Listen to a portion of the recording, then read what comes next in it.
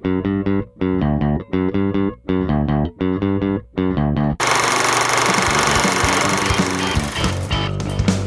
to Film Strip. These podcasts are spoiler-filled as we discuss the plots, characters, and themes of the films in review. All content used or discussed in these podcast episodes is the property of the respective owners and used under the Fair Use Act, Section 504(c)(2), Title 17. Welcome to Film Strip. I'm Jay. I'm Ron. And this is our review of Missing in Action, starring Chuck Norris, M. Emmett Walsh, David Tress, Leonor Kasdorf, Ernie Ortega, and James Hong. Directed by Joseph Zito, released in 1984 on either $1.5 million or $3 million budgets. The cocaine market's volatile, kids. But it grossed $52 million at the box office and had 2 sequels, though there's definitely a story to that. Ron, I feel like we've danced around Missing in Action since you came on this show back with the American Ninja review. So what's your story with this movie, man? It's weird. Like, of the canon shot in the Philippines movies, this is the one I've probably watched the least. I'm fairly sure that I know I've seen it several times. It's hard to forget, but it's not. If I was going to watch an action movie, it was going to be ninjas back then. And as much as I do like Chuck Norris and did enjoy Chuck Norris's movies, I was a ninja kid. I don't know how else to explain it. If you do enough martial arts, and watch enough Ninja Turtles, you're gonna want to be a ninja kid. So that was always my default choice. But Chuck was a good standby, especially for like my dad or my family when it was VHS movie rental time. Yeah, fun fact, by the way, I've never seen a single Ninja Turtle movie, anything. The most Ninja Turtle thing I've ever seen was the Vanilla Ice video. I've never seen any of the Ninja Turtle stuff. So maybe someday we can break the ice on that.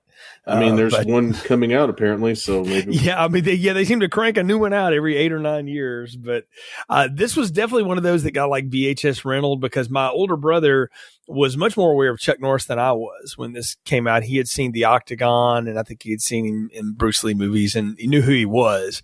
And so my dad rented this, thinking, oh yeah, this is like, fun teenage and non-teenage boy. This is boy movie action, right? And it definitely was.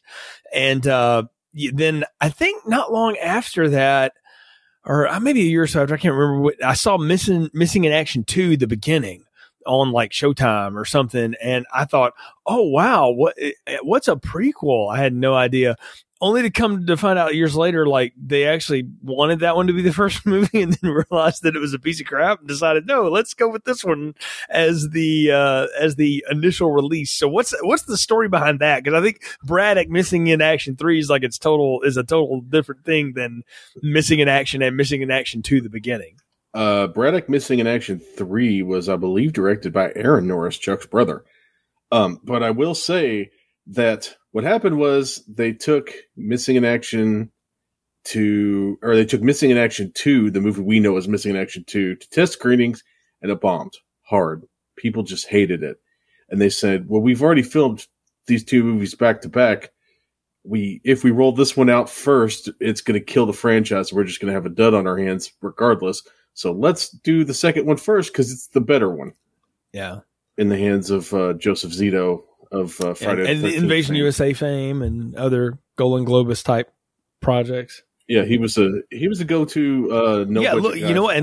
His Friday the 13th. I will argue to anybody that if you've never seen a Friday the 13th movie, you really should just start with that one and maybe end with it too. I mean, because if you just want a Jason movie, well, 4 gives you all of it. Like you get the little flashbacks from the other ones, and you get the most competently made looking one of that Paramount set in a lot of ways.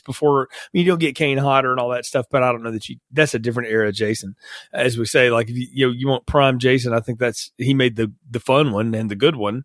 And I liked Invasion USA. I thought it had a lot more going on than maybe your standard, dumb action movie that it was pitted as.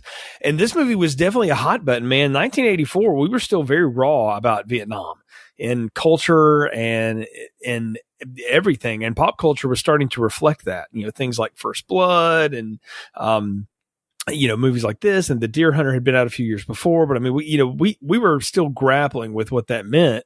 And when you throw in a guy like Chuck Norris in this movie where this is as Ronald Reagan as you get an action movie from the 80s, is we're going to go get them. And, well, no, I do not. That's what I was about to ask right? you. Is there a backstory to this? Chuck Norris's brother died in Vietnam. Not Aaron, obviously. So I did not know he had another one. Brother, so this is news. Okay. Whose name escapes me, died in Vietnam in 1970, and he told Chuck, who was also I believe Chuck was also in the military around this time too, a little bit later, but he told Chuck, "I'm going to die over here. I'm not going to come back," and he was right. And after that happened, Chuck always ended up carrying kind of a torch for Vietnam veterans and MIAs and KIAs from Vietnam in that era. Kind of like how John Wayne always felt guilty that he didn't do anything in World War II except, ride horses. And he didn't even bother to join like the Actors Corps or whatever. And so he made the Green Berets in like 1970 to kind of glorify the guys fighting in Vietnam and all that stuff. Well, the same kind of deal with Chuck Norris. It turned him right wing or further right wing and made him a very rah-rah Reagan sort of dude because, he saw what happened to those veterans and he saw how they were treated and he saw how his brother died and felt little to no like support for going to fight in a war that he didn't necessarily. No, and that's an excellent point. I did not know that at all. And it actually adds a lot more weight to this because much like I think Invasion USA devolves into this like action set piece and just this one man army taking on this other guy. There's actually a lot going on there that we talked about in our review all those years ago. And there's a lot in this movie that is definitely hitting a nerve. It's kind of like if you only think of Rambo from the caricature of John Rambo, but you don't know the story of First Blood. And, the guy that wrote that, David Morrell, was a college professor and he wrote it about ex-vets that were in his class. And not that any of them, were John Rambo, but he would talk to them and got to wondering like, man, if the way these guys are getting treated, it's awful. And what if one of them snapped, And so the fact that Norris has such a close tie to this adds a lot more gravity to it because this is a story definitely that is not just pro flag waving America or whatever, but it's very much we took people over there a lot against their will. That was the last draft we had and as a country, and a lot of them didn't come back and we didn't bother to explain to anybody why. And we kind of just washed our hands of it and walked in a lot of ways. At least that was some of the perception. And so to use that as a vehicle for a movie about like a one man making a difference, in a lot of ways it is, let's take an American ninja and put him in a James Bond kind of rescue situation. It's not a bad vehicle. It's not a terrible wrong-headed idea. And it's interesting because I feel like a lot of Chuck Norris's choices have been made because he saw how people were treating these returning veterans. And it wasn't just the indifference for the politicians. It was active hate from, hippies and the anti-war movement, and in some places anyway. And I imagine all it takes is one dude in the crowd to spit on a soldier to, get Chuck Norris riled up. Yeah. In general, just because it's probably it would have to be a very sore subject for somebody if your brother went off to this. Excuse me, if your brother went off to this war and died in some jungle. Yeah. So in a way, it's definitely his reaction to this is not necessarily one of, I hate these dirty hippies, and it's also not one of, these politicians are the cause of all these problems. It's very much a all you people have abandoned them. And he's also not the Tom Berenger, psychotic sergeant character from Platoon that would come a few years later where he's just mowing down villagers and stuff like that. I mean, they go out of their way in this movie to like him talking with that one villager. We'll talk about that scene when it comes up, but they kind of go out of their way to show that, like, no, Chuck's a soldier and he's just fighting other soldiers, and this is, you know, a war and all this stuff. But I don't know. I think it's neat that there was such a backstory to this, but I think we've sent this down a much more serious tone. This feels like very NPR today for Film Strip, because this is a Golan Globus movie after all, which means there's mounds of cocaine involved. So they made 2 movies back to back. So that sounds like the economy of purpose that is Golan Globus and Cannon Films. Today we're going to talk about the Chuck Norris magnum opus that is Missing in Action, produced in 1984 on a budget of $1.3 million. It is one of the enduring classics of the Chuck Norris genre, and is one of the main reasons why the Chuck Norris meme took off in the early 2000s. Well done, sir. All things considered, Chuck Norris is brought to you by Wickles Pickles, or whatever. But this is the first thing I could think of. All things considered, Chuck Norris is brought to you by the Rand Corporation. The Rand Corporation. We caused Vietnam, right? Exactly. Which is what's funny about it, man. But I look, and also a grant from the Halliburton Group. Halliburton, we're just straight up Cobra. I don't know that we can even go beyond that. That may be the best line of the show at this point. Wow. So, well, I guess I should just do a plot summary, then we can get into this thing. No, it's Mission Impossible. But are you no, I read can't. It in I your don't really have an NPR voice. So I'm just going to, but I am going to cop to this. So I watched this movie and I'm sitting there going like, okay, I'm going to do the plot summary of this. So I'm writing it down and I go, what's this movie really about? The military industrial complex. You know what is an offspring of that is we're all grappling with here in 2020 now?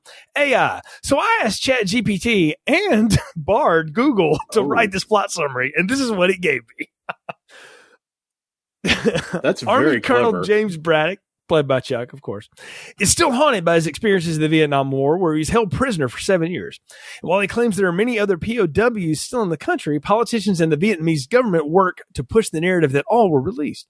Braddock goes along with a senator and his staff to Ho Chi Minh City, formerly Saigon, to participate in an investigative committee about missing soldiers, and he recognizes a ruthless North Vietnamese officer who tortured him, then played by the venerable Ernie Ortega, and General Tran, played by James Hong, leads these talks where they claim Braddock was only held because he is a war criminal. Braddock uses his blonde ninja skills, I added that part, to confront the general that night and find out where the missing soldiers are, a camp just 8K or 5 miles for you Yankees from the coast.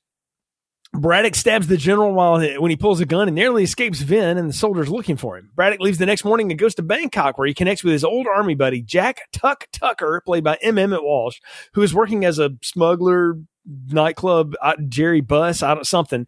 And then he and Braddock acquire weapons and vehicles and prepare for an all-out assault and rescue mission on the camp, while Vin and his men stay in pursuit.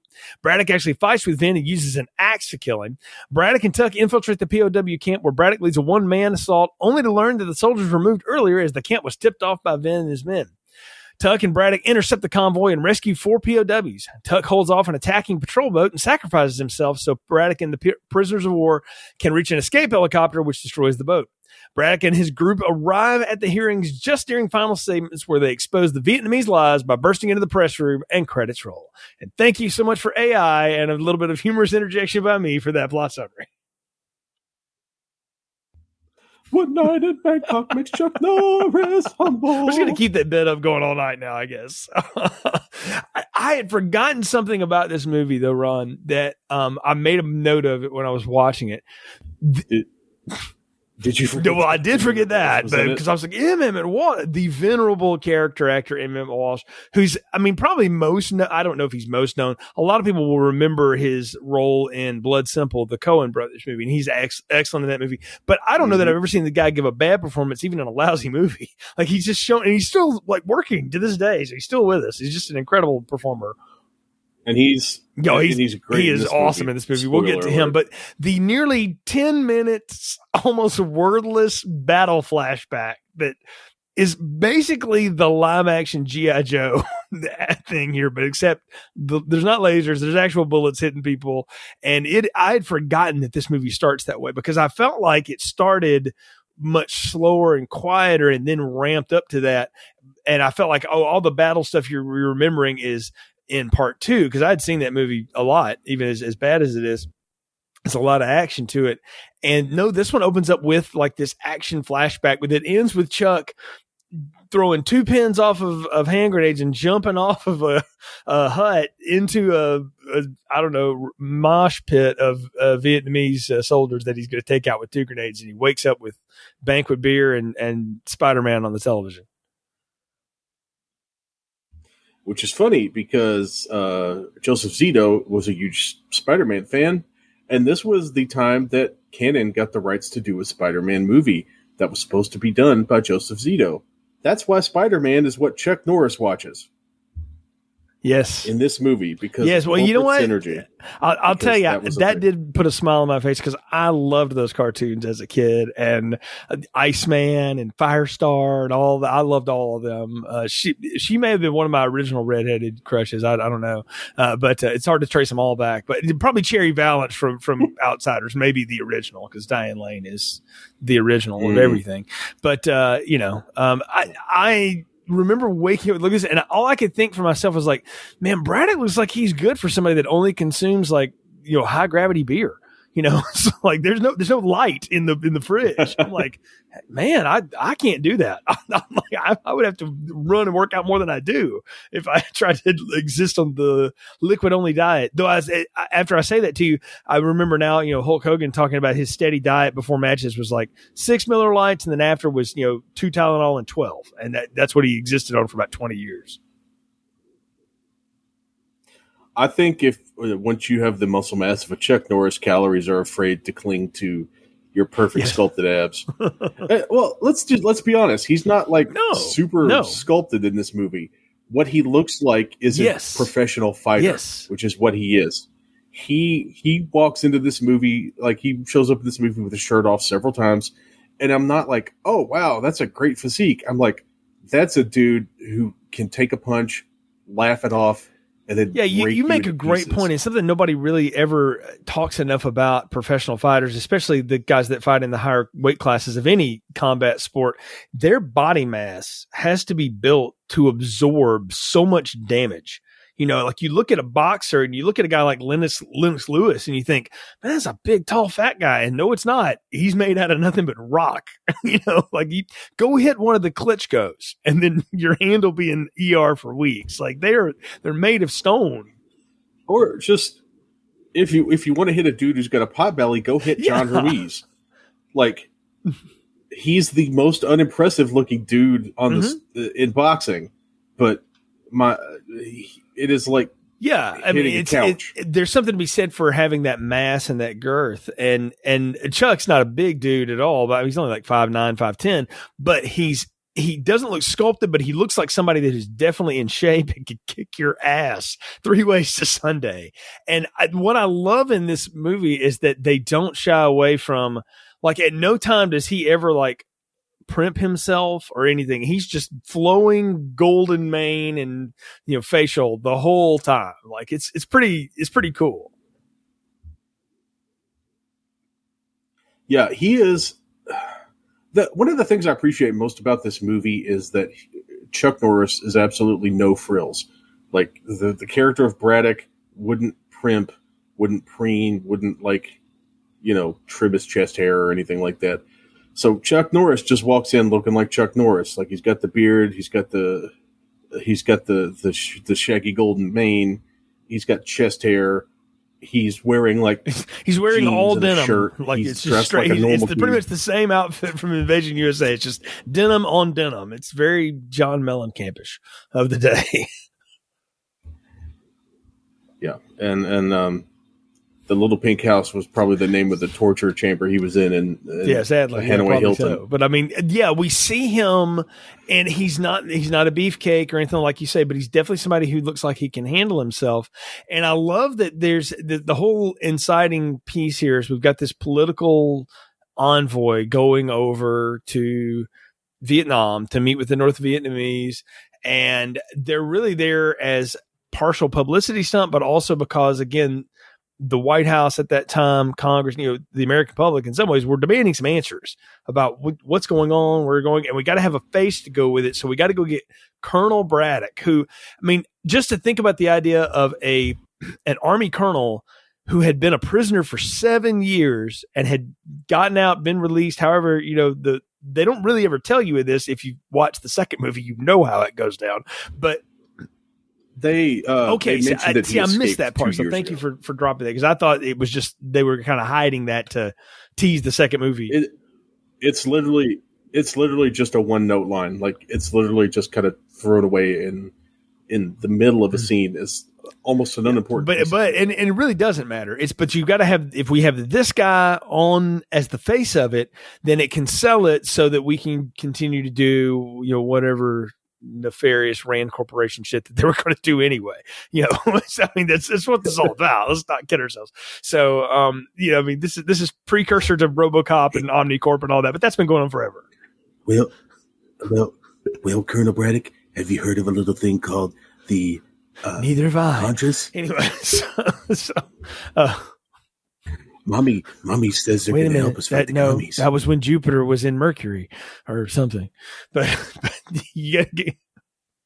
Did you know that they put Mercury in Gatorade? That leaned it a little bit into Trump. I just want you to know that impression slipped just a little. So.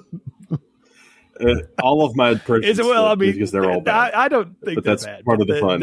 It's part of the charm. Anyway, they bring him over there to be the face of it, and I love how he's just so stone cold about it the whole time, and it's just like. Before we go too far into what you're trying to say, Jay, I'm sorry I have to interrupt.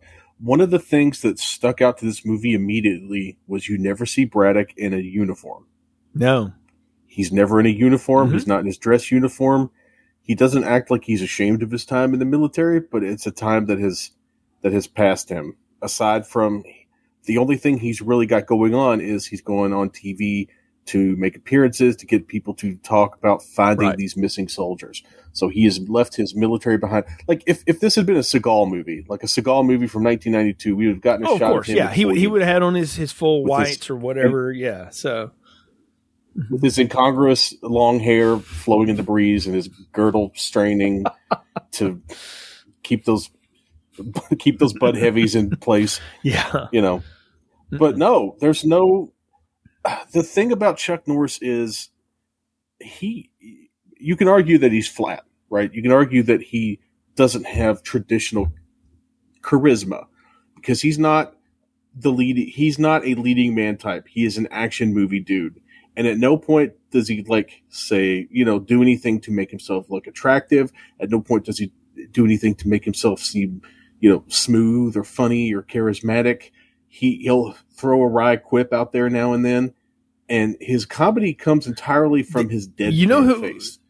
And he gets. Do you know who his modern day counterpart to me is? Jason Statham. This is Jason Statham.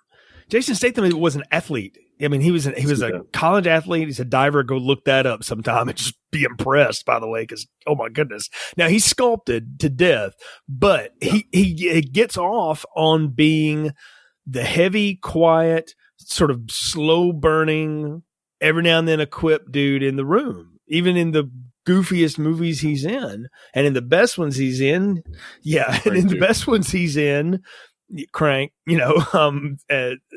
Transporter, so also Crank too. Yeah, some of those things that he's in, it works because he's that slow burn, and I think that you're right to call that out. Chuck Norris does not have Arnold's charisma. Arnold's not an actor, but he's got charisma for a million years, and he doesn't have Stallone's sort of chutzpah and his whole thing, But he works because you just feel like underneath the surface, there's like this powder keg ready to go, and when it does, it's not that it's going to be loud and boisterous. It's going to be so quick and so violent. I mean, when we get to see him finally kill somebody here, I mean, it's exactly what you think it is. I mean, I wrote in my notes that like Chuck Norris becomes the white ninja or the blonde ninja or something, and basically avoids. But he makes all more manner of noise, and no one hears him because he just is a complete silent thing. But I love that in this movie that they let him use what he was good at. He could do all of that stuff, and let's put him in situations where he doesn't have to talk a lot because we don't need him to talk. His feet will do the talking. In every scene he's in, and I don't know if this is just how he carries himself, or if this was a deliberate choice he made, or what. He moves like a cobra. You ever watch like nature footage of a cobra? Very deliberate. Yeah. And they move very deliberate. They move slower than you think they are until it's time to move fast. And when they move fast, it's quick. It's devastating. There's no 18, 15 punches getting thrown. He'll grab a guy by the mouth, drag him into the bushes and break his neck. Or he'll grab a guy, throw him to the ground and pulverize his head with a hammer fist. Like it's the ultimate action movie economy of motion. Like the things Chuck does, he does them because it's the time to do these things. At no point does it feel like, you know, when Van Damme does the splits or something, and it's like, hey, look, it's time to show off the thing I can do.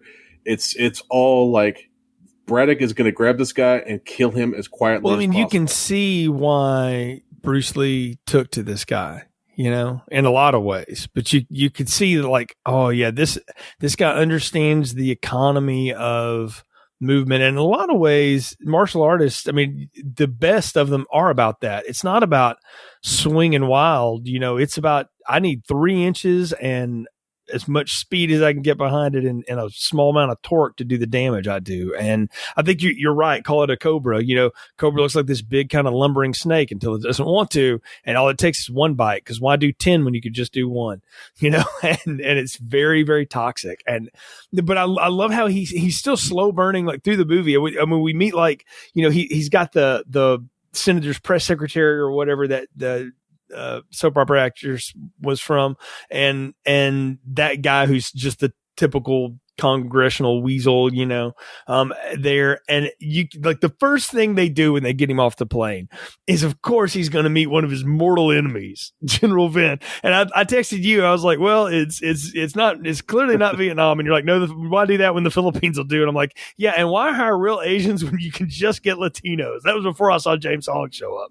But I was like, yeah, Ernie Ortega plays like multiple dimensions of things here. It was the 80s. I'm not offended by it. I did think it was neat to see him though, because I've seen him as a heavy in so many things, you know, and it's like, oh yeah. I was like, oh yeah, you know, this guy is just like a bastard just the second you look at him. And I love that they haven't seen each other in presumably at least 7 years, maybe longer, right?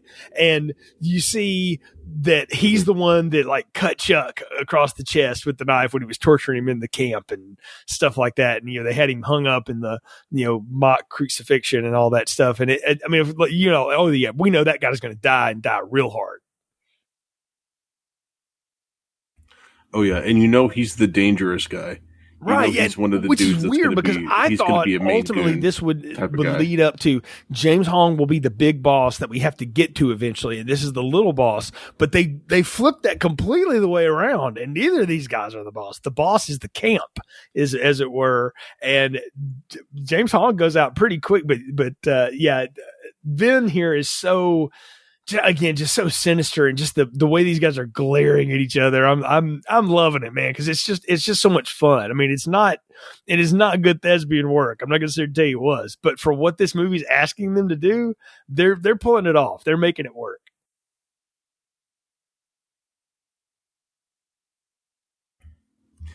I mean, say what you want to about the thespian work of the non-James Hong people in this, but James Hong understands his assignment to be a little weaselly career officer, diplomat, pencil pusher type. Oh no, he is totally exactly the vibe Senator that I'm getting Porter, off. David Tress's counterpart. Like they are the same person. He's wearing the military uniform because that's the culture and how you would get into that level of power there. But they're the same person. You're exactly right. They are the pencil pushing, weaselly bureaucrats of their own system and society, you know, and they've got their own people to utilize along the way. You know, Vin here will get Tuck later, and you know, Anne Fitzgerald, I mentioned Leonor Kasdorf, is just kind of there for eye candy, among other things. She has like she just leaves the movie and like, you know, 10 minutes into it. I didn't remember this until I looked her up though on IMDb. I forgot this was Johnny Rico's mom from Starship Troopers. So I was like, oh, now I know that face. Yeah, right. Wow. I would. Well, she was on Guiding like Light, to know so I more. can tell you that. I knew she was on a soap opera. I couldn't remember which one, but she's looked like, she said that looked like you were on a Moonlighting or a Dynasty or something. But and you know, 100%. Yeah, that Harrison did give away that she did some. But I love this whole political plan and ABC getting or him something. there and all that. And I love this whole opening presser, you know, but they bring in those like poor beaten down Vietnamese farmers, you know, that are just emaciated in a lot of ways. And I love that they give Norris that quiet moment to walk up, and the guy starts talking Vietnamese to him, and he speaks back to him, and he's basically saying like, look, you know, we're just doing this because they told us we had to. He's like, yeah, I know, I understand. Like, and I think that is in there for a purpose though, because that scene doesn't have any other purpose unless it's this, is to show us this is not an angry American going back to just whack all these foreign people. All right. That's not what this is about.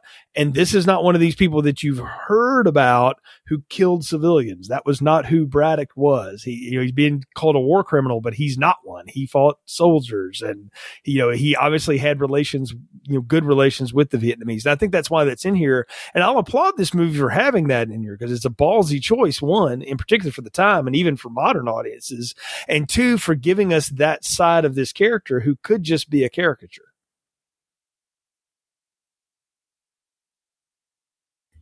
Yeah, I thought that was a one of the more interesting sort of political moments of the thing. Is like, you know, they're parading us. The Vietnamese guys basically saying we're being paraded around here by our government, and Chuck Norris is there because he's being paraded around by his government as some sort of show of, you know, unity or what have you. They're both there to be tools. It's just that Chuck Norris has no ulterior motive, and these poor, you know, people that they dragged in off the street, or what felt like to me was they were dragging these people in from a re-education camp. And this was a condition of them getting allowed out of the re-education camp and back into normal society. Is like, here you go, do your dance, do your tap dancing. Just like we see those guys later who were South Vietnamese Black Panther Rangers when we get to the camp, that were also there because they were totally. They just were on the wrong side of the war. Again, this movie is smart to add that in, because after this is when we're going to start getting into the action, because we realize that Chuck Norris is like, okay, fine, I'll do your dog and pony show, but I'm clearly here on my own mission. And I know this guy knows what I'm talking about. He's talking about Tran. So I love when he goes over to Anne's hotel room or suite or whatever, and he just starts stripping in front of her. And she's like, look, I wanted you to come up for a drink because I'm trying to get you to relax. It was this little slow cowboy. And he's like, what? Oh, no, I'm not trying to come on to you. But I love that the eye candy of the movie. I mean, later there's a scene we'll talk about with her, but like usually that's the other way around. And in this one, like, no, it's going to be Chuck Norris doing the striptease. I thought that was kind of funny because he's got to put on his Black Ninja outfit, of course, so that he can sneak around in the night. It's a really fun inversion of the expected trope, and it's kind of. It feels like to me, Joseph Zito is basically acknowledging Chuck Norris's all business persona. Like, he's not here to mess around with this lady. He's not here to, you know, Dynasty. He's here on a mission they don't know about, and she's just she's as convenient a cover for him as the senator or his Black Ninja gear, or you know, his trip to Bangkok. Like, she's there to serve a purpose for him. He's thinking on his feet. He's realizing, oh, if I go here and bring this bottle of champagne, I could crawl out her window and the guards will think I'm in here having fun. Exactly. And let's jump ahead real quick and we can come back to his prowling or whatever. But when he comes back after the whole showdown with the general and everything, and he's trying to get back in the room, of course, she's startled by this or whatever. And he has this scene that, I'm not gonna lie, I mean, I feel weird about it, but I also get it in the way it plays off. You can tell that they already had a shorthand worked out. He like rips down one half of her night. He throws her in bed and acts like, he didn't even have time to tell her, like, act like you're making out with me. Like, they just going for it. And she's like, starts slapping him. And then here come all the guys with guns. And immediately she goes into mode. And I'm like, it's almost like they had a conversation that's not filmed, where he tells her, like, if I run in this room real quick, please cover me for this. Because of course she would be in, hot grass too, if anything went down. So, she's got to cover her own self as the senator's envoy. But I like the fact though that she's not just the damsel in distress and the eye candy of this. Like, she's a willing participant playing along, and then she does give him a little bit of the tip before he goes to Bangkok about what to do.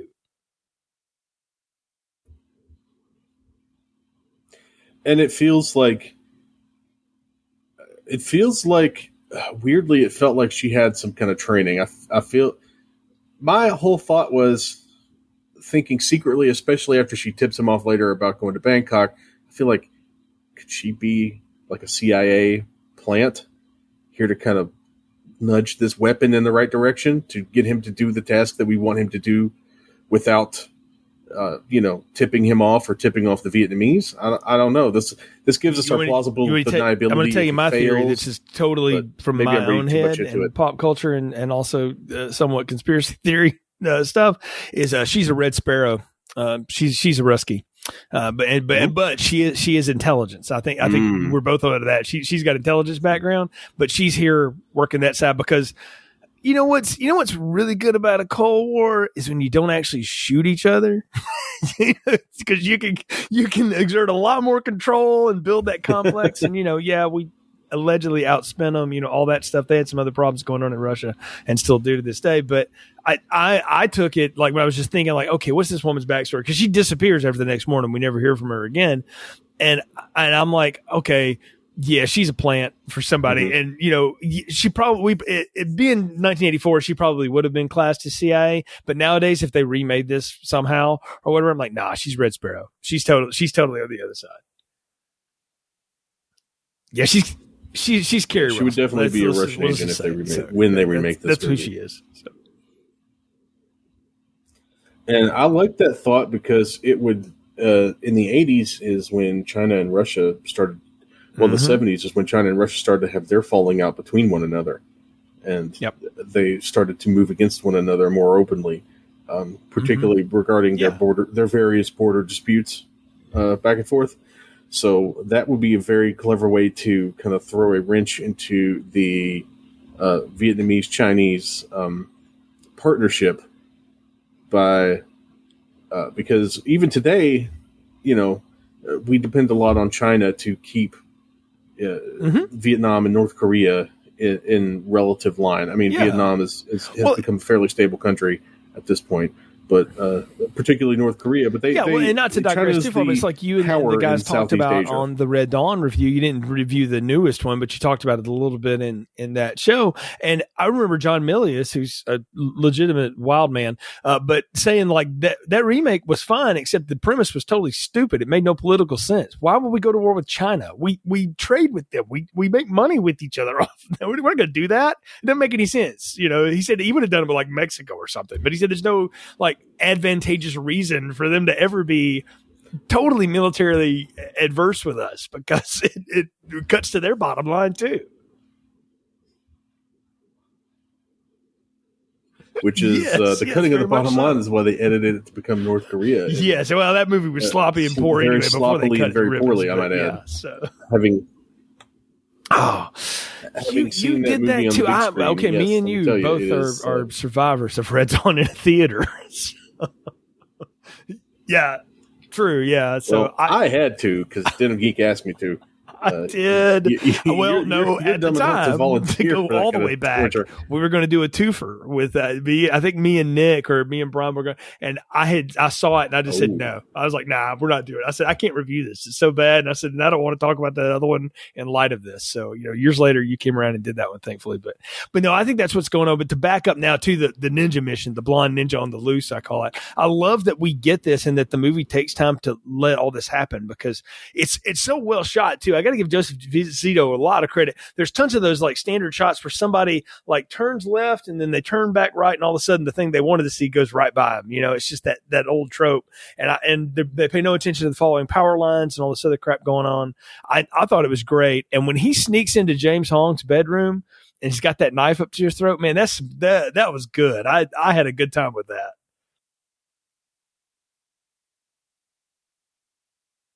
That is slasher bona fides right there. That is 100%, and that is one of the more scary Chuck Norris shots. Just him coming out of the darkness like that, and that knife. It's beautifully done, and you know he's kind of a workman-like director. He's done a lot of stuff, and he's been involved in a lot of projects, but.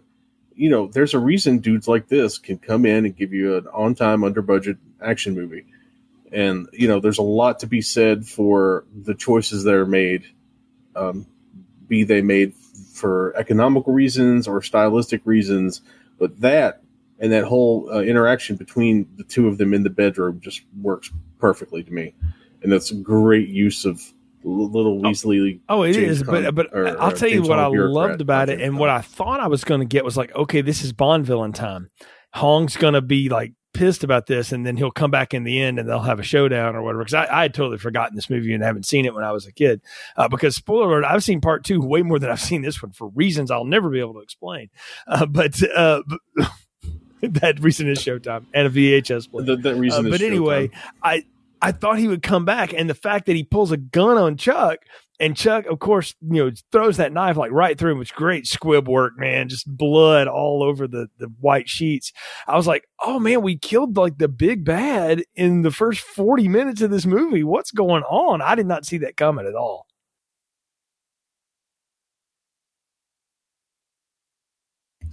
Yeah, that was, I don't know if James Hong just had a heart out to go do another project or what, but that was yeah. You're right. They set him up to be the big bad villain because he's the smiling face that meets Chuck Norris at the airport, right? And he's clearly some sort of mover and shaker in Vietnamese politics. But then no, he gets a knife like through the chest, and they don't do blood. It's because CGI blood does not look as well as they did blood in the 80s. It just doesn't. It never will. Except no substitutes for Karo syrup and some food coloring. So I think it just looks good, and then it puts him on the run. He's got to outrun the authorities to get back to his hotel suite, and he's got to sneak into this heavily guarded place. And the fact that he pulls that off it's pretty heart-stopping and amazing. For an action scene that has not a lot of action to it, it works as a good chase.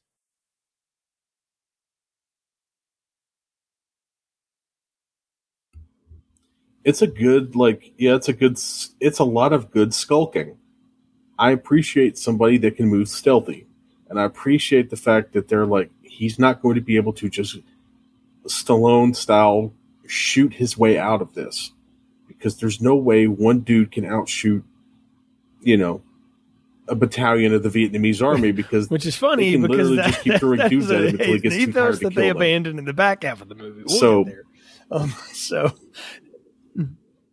Yeah, true. Yeah, but that at least makes sense because he's got the element of surprise, right? And he. Mm-hmm. And he, you know, arms the Black Panther Rangers, and he arms the dudes that are there with him. And of course, he's got the M60 is what it is. Yeah, so it's he's got that machine gun, out of the water. the iconic gun, scene from this movie, as it were, and maybe of Chuck Norris's career, which is saying something. But this does lead us though to one of my favorite parts of this whole movie, where we introduce Tuck, Emmett Walsh, when he comes into this thing as this, again, I called him this Jerry Buss-esque ex-vet, you know, gun runner dude or whatever. I love this man. He just eats the scenery up, and you believe every word he says, and he's such a chameleon as an actor. I just love a good character actor like this.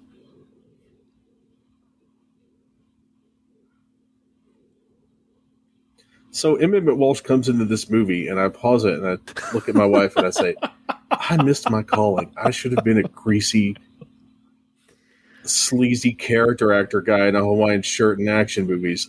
Like, I should have been like the M. Emmett Walsh of the 2000s. I feel like this is a little bit of a riff off of Magnum P.I.'s friend. Should definitely do that. Who was not Higgins, but the other one. From the Selleck show, I really feel like they're kind of playing with that a little with here. But you've got to have a sidekick. Like every buddy movie has to have the sidekick. And what I love about this guy is that, again, I mean, he's just a Lothario completely, but he is connected. And he's got his stuff together, and when they have their little fight, and they screw around, it's just it's neat to see movies where there are two characters that clearly have a shorthand, and they're never going to explain all of it to you. And I actually appreciate that. Nowadays, I think they spend too much time telling you all of it, and trying to show you all of it in multiple flashbacks and stuff. When you just get people that can, chemistry wise, pull off the dialogue, and it works. And I mean, again, that's a happy accident here, because Golden Globus either has $1.5 million, $3 million funding this movie. They don't know. And so Joseph Zito's just shooting what he's got. But these two guys are really elevating this. And I give a lot of that credit to Walsh, who's, again, just such an incredible performer.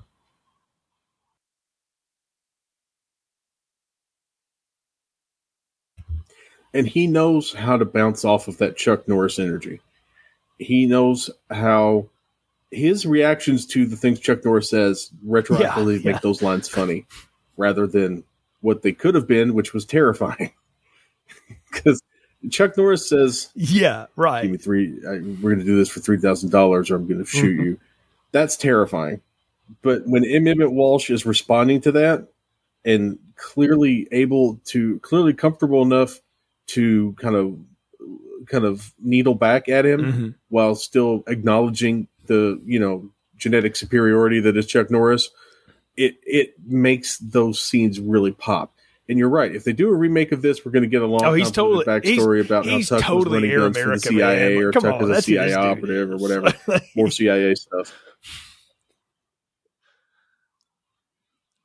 Yeah, he's 100% coded as well, he's already established as running, like, what was he running, cigarettes in Vietnam?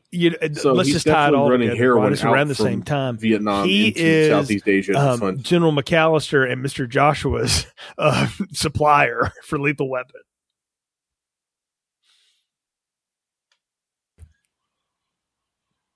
Oh, yeah. He is definitely funneling. Now, I want Shane Black. He's definitely funneling stuff or involved in the funneling of. I don't want him to direct 100%. it. I just want him to write the script. So I feel like that would make this perfect.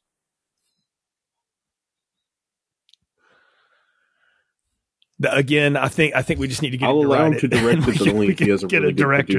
You need the guy that they had do that RoboCop remake that did those incredible Brazilian cop movies. Gosh, I forget, it's José Padilla or whatever his name is. But Jose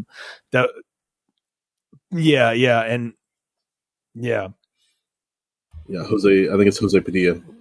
But he would make a.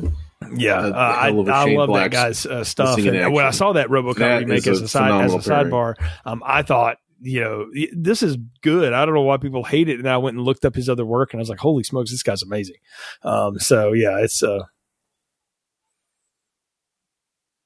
I think people if that movie wasn't called RoboCop, it would have been more successful. Just the remake of the Verhoeven, and wisely, this guy was like, "No, that's a bad idea. We're going to do something different." And then he got Gary Oldman and Michael Keaton to just chew scenery for an hour and a half, which is great. Elite Squad were the movies I was trying to think of. If you haven't seen the Elite Squad flicks, I highly recommend them. They're very, very, very good. But 100%. Oh, but, all day. Yeah. And those two, and Jackie Earl Haley is like the sleazy weapons guy. Who is 100% just like a murder salesman, which is just the most phenomenal way to take a character like that. But that's what I love about this, when they're doing the arm up thing, and they're going to buy like the impenetrable raft from hell or whatever. Like, it looks like it's painted like Grease Lightning and shit. But everybody in this movie is except Chuck is cigarettes and sweat. And I'm like, it's like, we're just gonna. Well, it was probably humid as hell wherever they were shooting this in the Philippines, so that's real sweat. Okay, all right. Well, No, I was either that, or I thought they just took him to Florida. They shot some of the Bangkok stuff in Bangkok. Also work. It's true, even in the 80s. Possibly the only everybody, and I love that negotiation where he's like, and what I wanted to ask you is like, whose money are we spending here? Because I don't think Chuck like brought his wallet. Even I guess it's all Tuck's gun running dough that he's got hung around and he owes him or something. But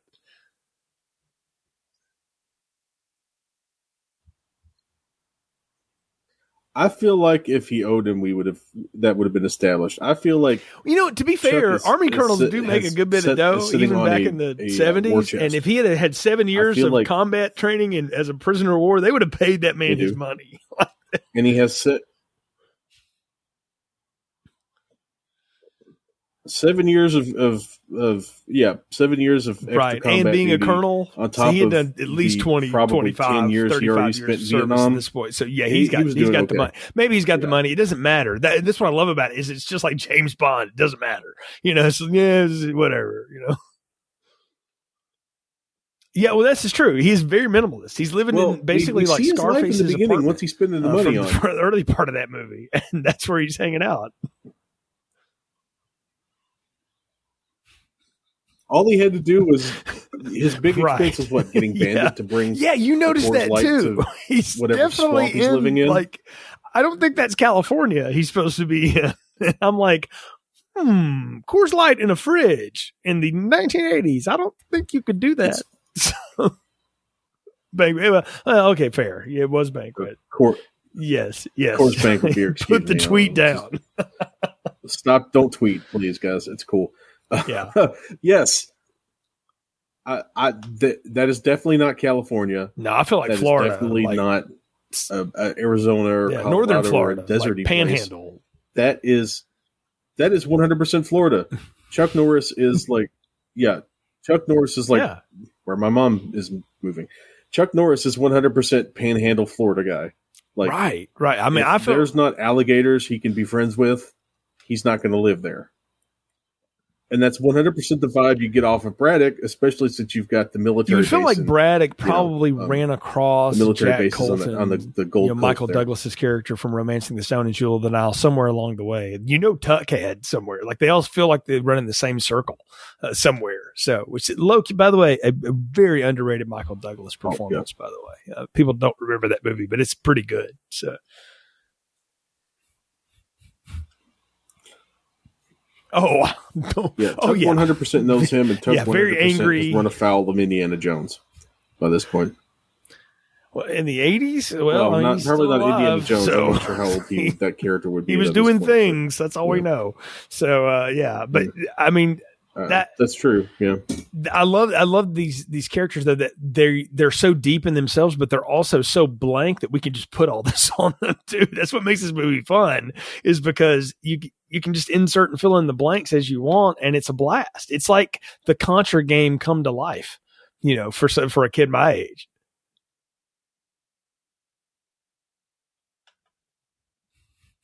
Oh, no doubt. We're going to get to that because after we load up, right, we're going to go and make this assault of the camp. And all I could think was like, well, they clearly didn't have enough, thermite and C4 to really blow anything up. So it's just a lot of sparklers, a lot of sparks going on, and eat your heart out 4th of July. I mean, I loved it. I thought if you're going to have an assault on the camp, it needs to be what that dream he had in the beginning. It needs to be that come true, right? And they more or less replay that. And I thought it was incredible. That was a great action set piece.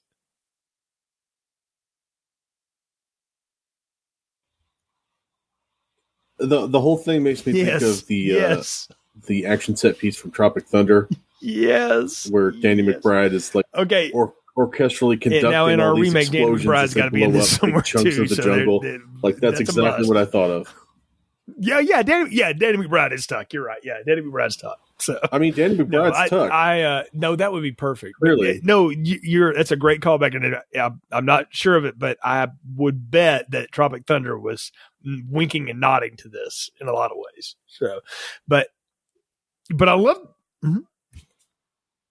100%, because you get a shot of Ben Stiller doing the coming out of the water pose. So that's 100%. I know. I hadn't thought of it either until we're just sitting here having this conversation. But it's a heck of an assault together. And an action scene. And Chuck realizes something's wrong.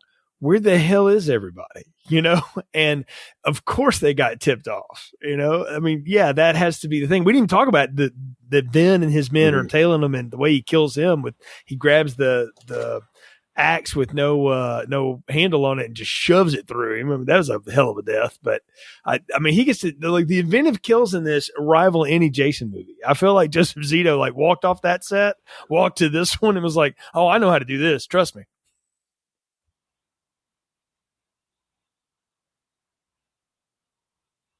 Yeah, he 100% had a notebook and it's like, well, you did this one, we did this one.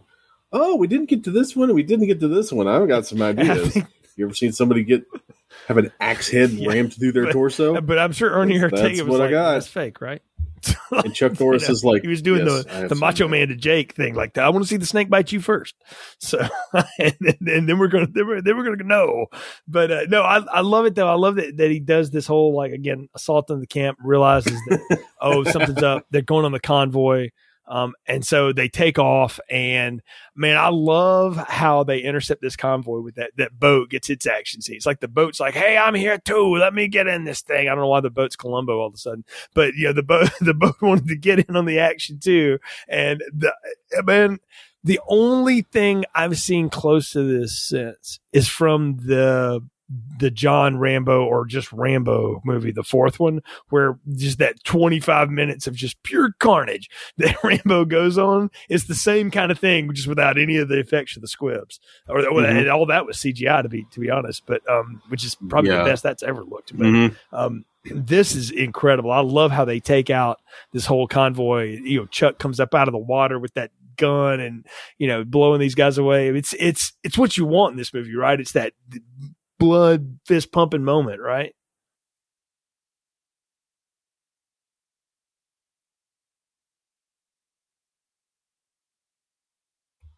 Yeah, 100%. And this movie does deliver on that. That is a great sequence with the camp, and it's staged and shot really well. I think whoever was responsible for the choreography of this scene did a bang up job. It's one of those deals where you could tell that they knew, okay, we can do this once. We are going to work until we can get it right, because your time is the cheapest thing we can do. Like your time costs way less than explosives, even in the Philippines. So we are going to figure out how to do this, and we are going to get it right, and we're going to do it in one take, and we're going to make it happen.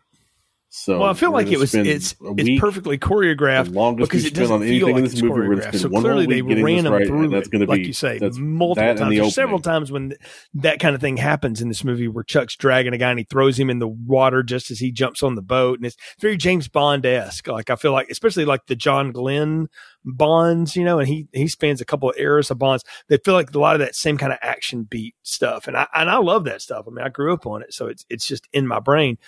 And I'm seeing this and I'm going like, yeah, it's the same. It's the same kind of idea. But I loved, of course, that the backup plan, of course, we've got a helicopter. We got to get these guys too. And I knew he had to go down, but I feel like if this movie's made today, Tuck would somehow survive. But on one hand, I love that he goes down swinging and he has to shoot the patrol boat with his gun before he gets killed. But I also hate that Tuck had to die for everybody, because it sucks, because I love that character.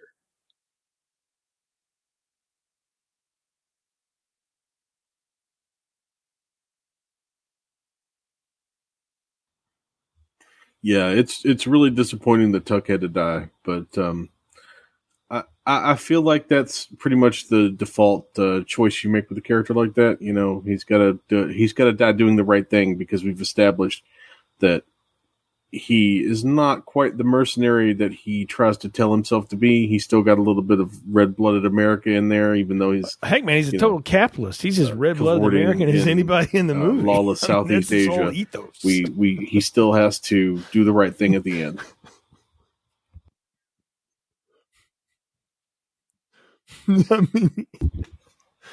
Yeah, right. there really is nothing more. Get his money out of that. But I love how that works, and that they blow the patrol boat up. Like it's a great line. I don't know who the helicopter pilot was. And Chuck tells him where he's going. He's like, "Oh shit."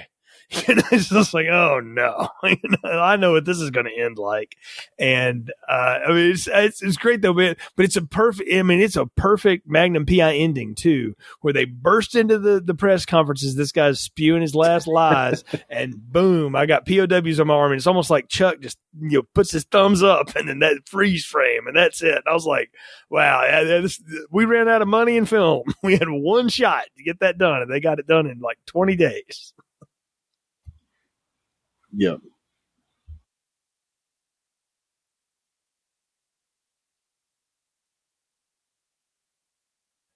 I feel like that's not necessarily an issue where they ran out of money in film. I feel like that is the happy ending you're supposed to get out of a self-contained. Well, let me rephrase that then.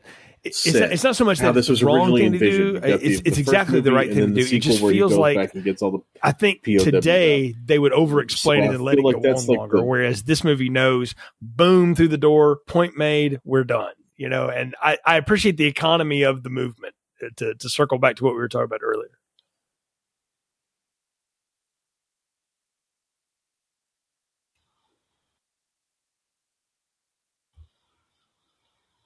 And it feels like a very Chuck Norris point. Chuck wanted a happy ending where the POWs get rescued and the soldiers at least are vindicated.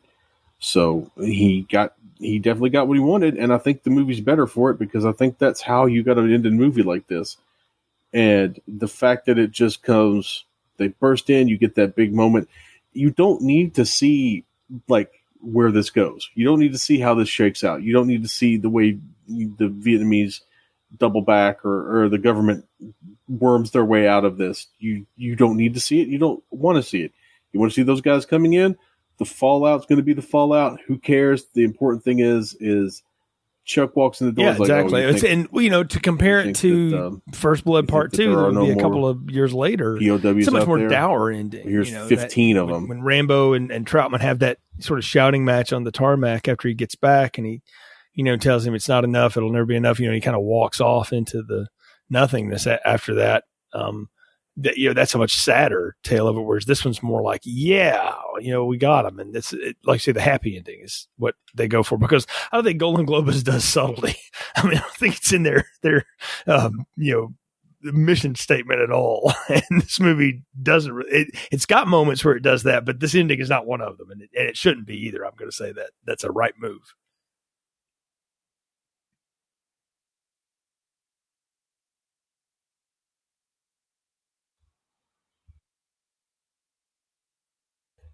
It very much feels like taking a page. If you had told me this movie had been done by Dino De Laurentiis, it would make perfect sense, because this is very much the when my monkey die, everyone cry sort of philosophy of, we are not going to strike like a Chuck Norris. We're not going to have pinpoint striking. We're not going to have economy of motion.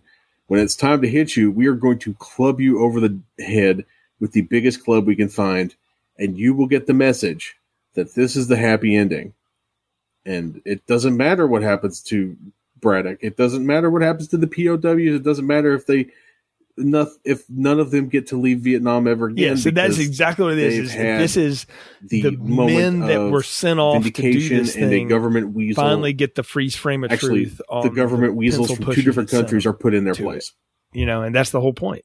And I think, in an interesting way, it almost makes this a protest movie in some ways because of that. It's like, F you, because these guys are real, and damn it, acknowledge it and move on, because and realize that, instead of shoving it under some damn press conference. Mm-hmm.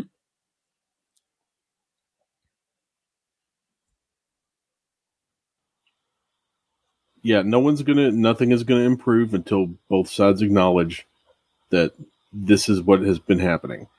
And as much as both governments want to say, okay, well, that's all in the past, it's clearly not in the past for some people.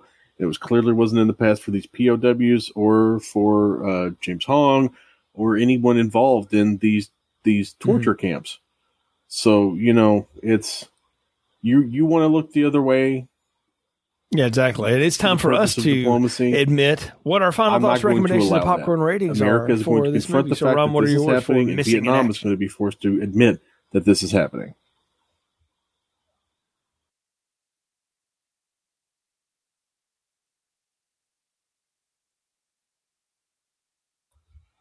It's funny. I'm not the biggest fan of the cinematic works of Charles W. Chuck Norris.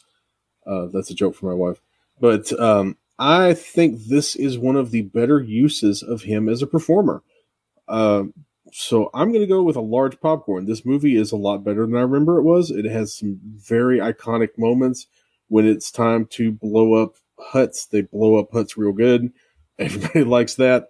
It's a simple story, but it's told well. It's a great use of Norris. It's great use of M. Emmett Walsh. It's great use of James Hong. They get a lot of mileage out of the people that they have, and they get a lot of mileage out of the story idea that they've got. You know what? 100% agree on that. It's way better than you remember it being, and it's way better because the performances in it are a whole lot better than I'm going to go large popcorn. This movie's way better than you remember it being. I'm talking about everybody they surround him with. This is a genius level of casting. Perfect weasels in David Tress and James Hong. Perfect evil mean mugger in Ernie Ortega. And perfect sidekick in M. Emmett Walsh. Like, you can't beat that combo. And the movie, again, it's well done because Joseph Zito knows how to do low budget, on point stuff and knows how to get the right buzz out of the audience at the right moment. So just like his Friday the 13th, this is one that definitely still holds up and stands up and is worth a watch and worth a revisit if it's been a while for you, or worth a first visit if this is your first time to it. So I'm with you, large popcorn on Missing in Action, and a lot of fun. And I would say, you compare Missing in Action and Invasion USA and have a pretty good double feature. I don't know that I could ever possibly recommend Missing in Action 2. And that movie is horrendously awful on so many levels. One, it's poorly made. It's terrible. And two, it's just dumb. I've only seen part of Missing in Action 3, and I fell asleep on the couch trying to get through it. So I don't have much of a say on that one. But as far as the series goes, I don't think there's much of one. But this one movie, yeah, totally works.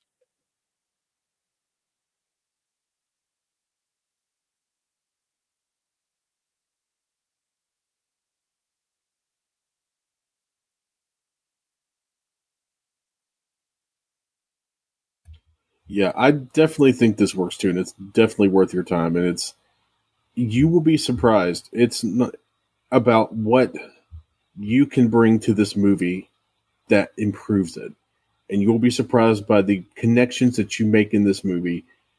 And it's not necessarily because it's just bare bones stupidity. It's because they actually leave things unexplained. And again, that's why I think we've laid in a lot of stuff on it because it's such in the direction where you can kind of put these things together. It allows you to create your own adventure out of it. Way more clever than it has any right. Basically, we got the writer on it. We've put in a couple actors. Who do you want to play Braddock in the remake that we're going to do? We got the director and the writer and the comic relief and Danny McBride. But who do you want to play the new Chuck in our fantasy Missing in Action? Because I'm sitting here trying to think of modern people. Like, who would I stick in this role that could pull this off? And I don't know. Like, I really don't. Ooh.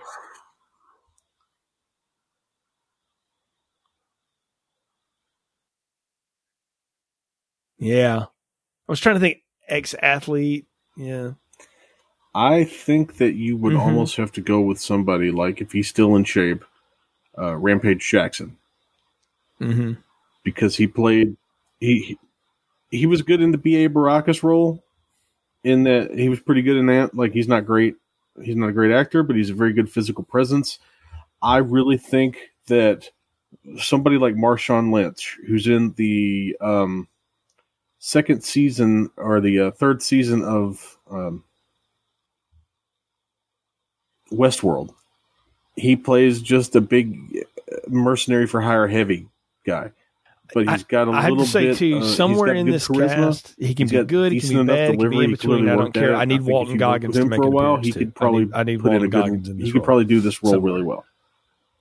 No, well, I thought that was Danny McBride. Danny McBride was going to be Tuck. So I guess it depends on the age of the Braddock that we get. But Well, who do you think's going if to you play want Tuck? sleazy I mean, come on. politician, man, that could be a lot of that's a people good right point. now. That could pull that off, but.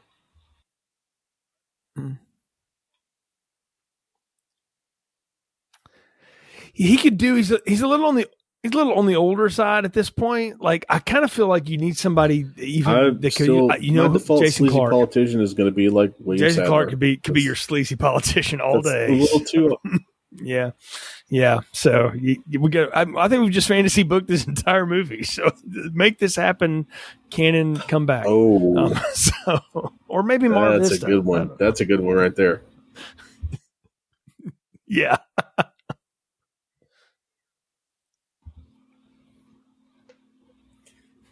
Yeah, Golden Globus.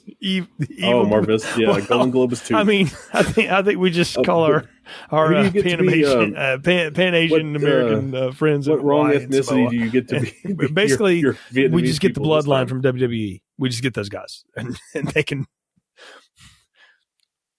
Roman could be that. I think either of the Uso brothers would be pretty hella heavies. Those guys are pretty mean. So I could Roman go with Reigns that. is looking for a movie role. He can do it. See, I don't know that we have one of those anymore. Dang. I think that would be a good choice. I don't know who that would be. I really don't. But who do you get to be James Hong? It would have to be a period piece. You'd have to set this in the period. It'd be in the Don't 80s. get those There's no way you guys can shoot anymore, this in no. modern day, obviously, because the time wouldn't work. I feel like since we're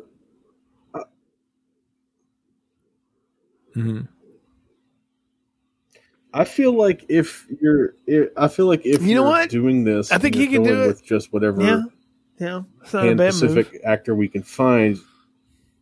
I think a good choice. He's a little young for it. Would be Stephen Yeun. Mm-hmm. He's the guy who looks the most like the sleazy faux military diplomat guy. I kind of want Rick Yoon to be. He looks like the kind of dude that if your government was going to put you in front of a bunch of cameras, that these days that would be the person they would choose. I thought it was Rick. So, no, okay, I'm wrong. No, I'm talking about the bad guy from Die Another Day. Let's get his name right. Yeah, Rick Yoon. No. Yeah, there are two. So Glenn from The Walking Dead. No, it's Steven. But you know what? That would also work. Yeah. So. Oh yeah. Mm-hmm. I was thinking about. Yes, I was thinking. right. Yeah, I was thinking about Glenn from The Walking Dead, who's done a lot of great. I mean, he was also the bad guy in the Fast and the Furious. He's done a lot of great, interesting action slash. He's been a good doing real movies that went Asian off. stereotype heavy for many different things. So, yeah. So, well, you know what? Yeah, I think the James Hong role you could. If You know wanted what? to, You know who's have still a little around? Fun, you could flip it Bolo and Young. gender flip it. Let's get Bolo Young back. He can age into the James Hong role. Lily Bing, or you're one of the. I'm saying her name wrong. What is it?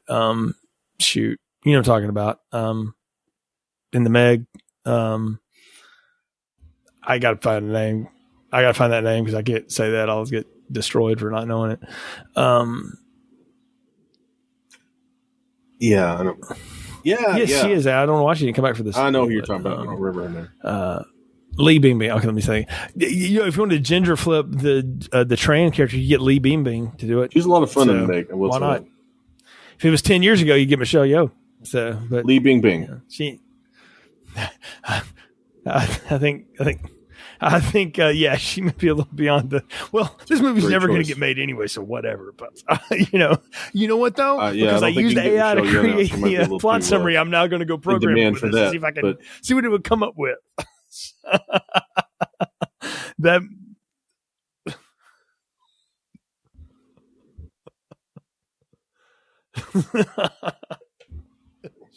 Yeah. Didn't they all get run out of the business? I'm sure Golan and Globus have a nephew or a cousin or, some one of those amazing Hollywood shithead. How did that happen? Nepo baby who wants to make a name for him or herself. I mean, that's the story of the movie town in America. But this has been our story here on this episode, folks. Thanks for joining us. You can follow the show's social media at FilmstripPod on most of those platforms that still exist. If you go to filmstrippodcast.com, you'll see a link to all of our distribution. You'll find where we're on all of your podcast platforms of choice, Apple, Google, Spotify, all those. There's our link to our Letterboxd page that eventually we'll get around to organizing, things like that. But if you go to Film Strip Pod, mostly you're just going to get lots of tweets and messages from Ron, and occasionally me and Lindsay will pop in and let you know what's going on with the show. And we'll have a lot of back and forth, a lot of fun. Leave us a positive review, helps other people find the show. Share it on your socials as well, because we appreciate the support. Until next time, for Ron, I'm Jay. Thank you for listening to Film Strip. Thank you for listening to Film Strip. You can find more episodes on our website, filmstrippodcast.com. The Film Strip theme music is produced and performed by Frozen Lake 121. All content used or discussed in these podcast episodes is the property of the respective owners and used under the Fair Use Act, Section 504, C2, Title 17.